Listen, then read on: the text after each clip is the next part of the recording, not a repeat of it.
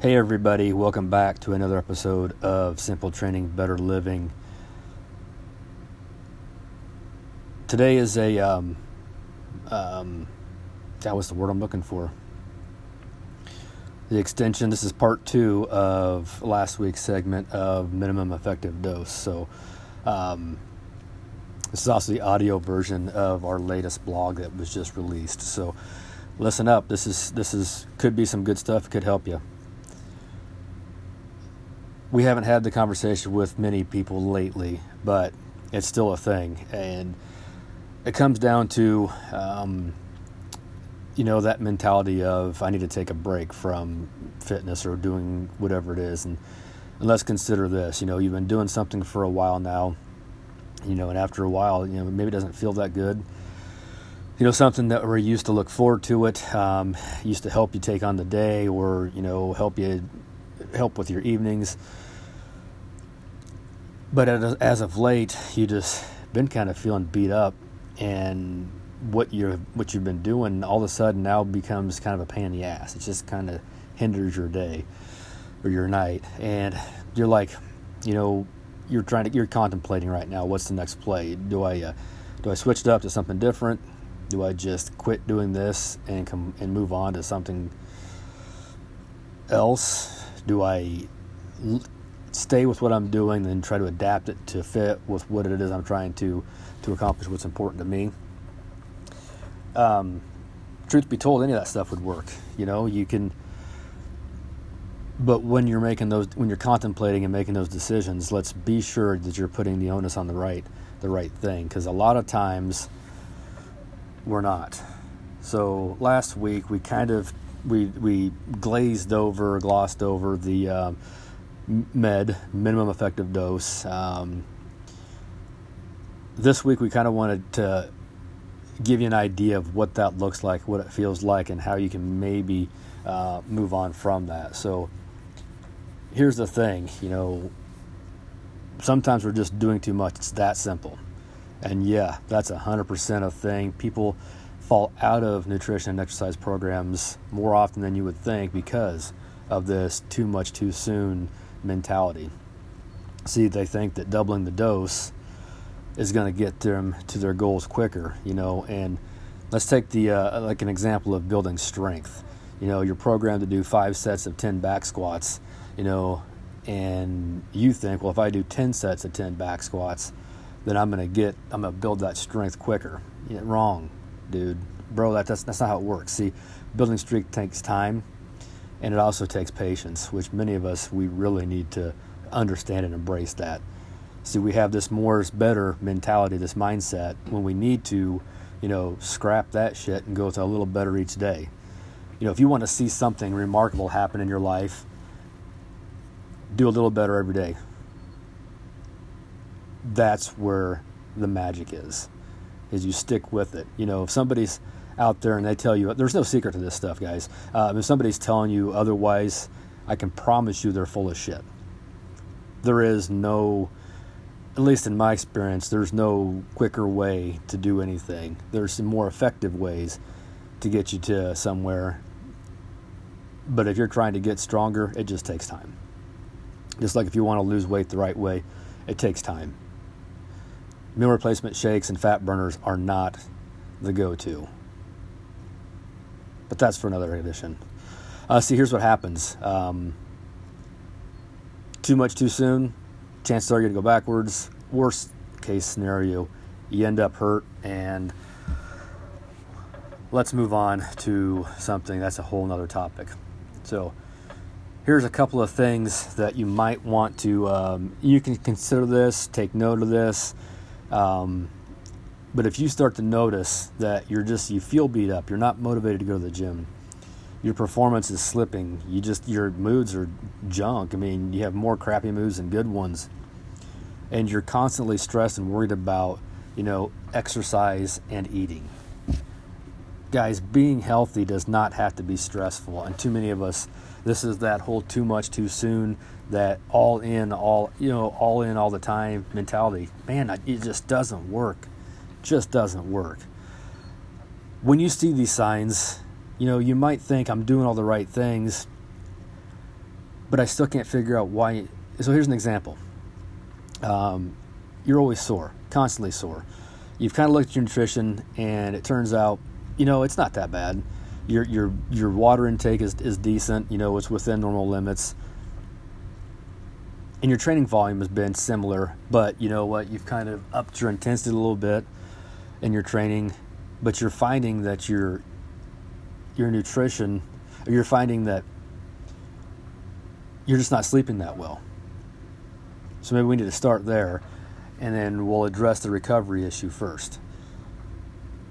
Because guys, you can do too much in one area, not enough in another, and that's where therein lies some of the issues.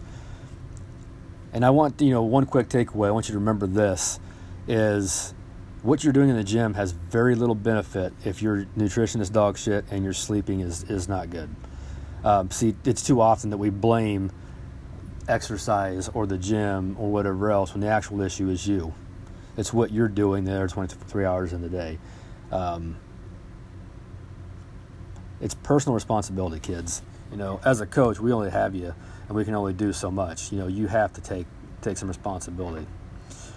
So anywho, moving on to something, this is a little bit more positive. So what is it that you do when you're beat to hell and your motivation is gone?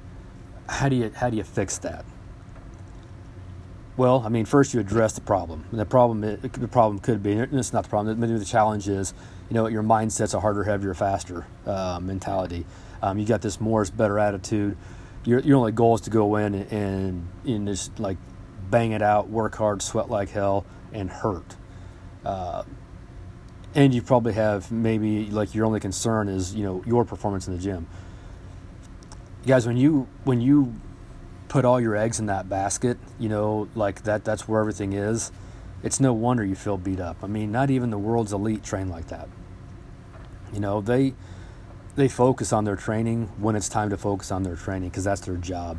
Your freaking Janet that works at Wells Fargo as a teller, you don't need to worry about that kind of stuff. You just need to worry about showing up and working hard, within reason for that day. See, when we exercise, we need to understand that, this is supposed to be an expression of what we can or what we're capable of doing. It's not a punishment for what you can't do, and worse yet, it's not a punishment for what you've eaten. Because that seems to be, that's always going to be a deal, and that's wrong. Don't take that approach. See, we look at things differently here. We want to make sure people are still training, kicking ass long into their 80s and 90s. That's why we feel our approach is, it's sustainable. It's stable, right? So if that's the mentality you've got, let's maybe try to reframe some things, and let's take some recommendations here, like the minimum effective dose thing. See, I believe 100 million thousandth percent that if you can stay with what you're doing for the long haul, if you choose to start taking each day for what it's worth. Give the appropriate effort to get what it is you want out of the workout for that day. When you take this day-by-day approach, and you have an understanding that, some days are going to be awesome, some days are going to be dog shit, and you just roll with it and let it be. It is what it is. When you know what you want to get out of the training for the day, this really does help you, and it kind of gives you permission based on what you're feeling like emotionally and physically. And if I really get after it today because I'm feeling great, do it, man. Get after it. But if you're like, you got a ton of stress on you and shit's just not going well, throttle back and just, move and break a sweat and call it a day. Really, guys, understanding the stress on the body, physical, emotional, psychological, and imposing more demands on it through heavy strength training and whatnot actually creates more issues than it does help. So, understand that and be aware of that.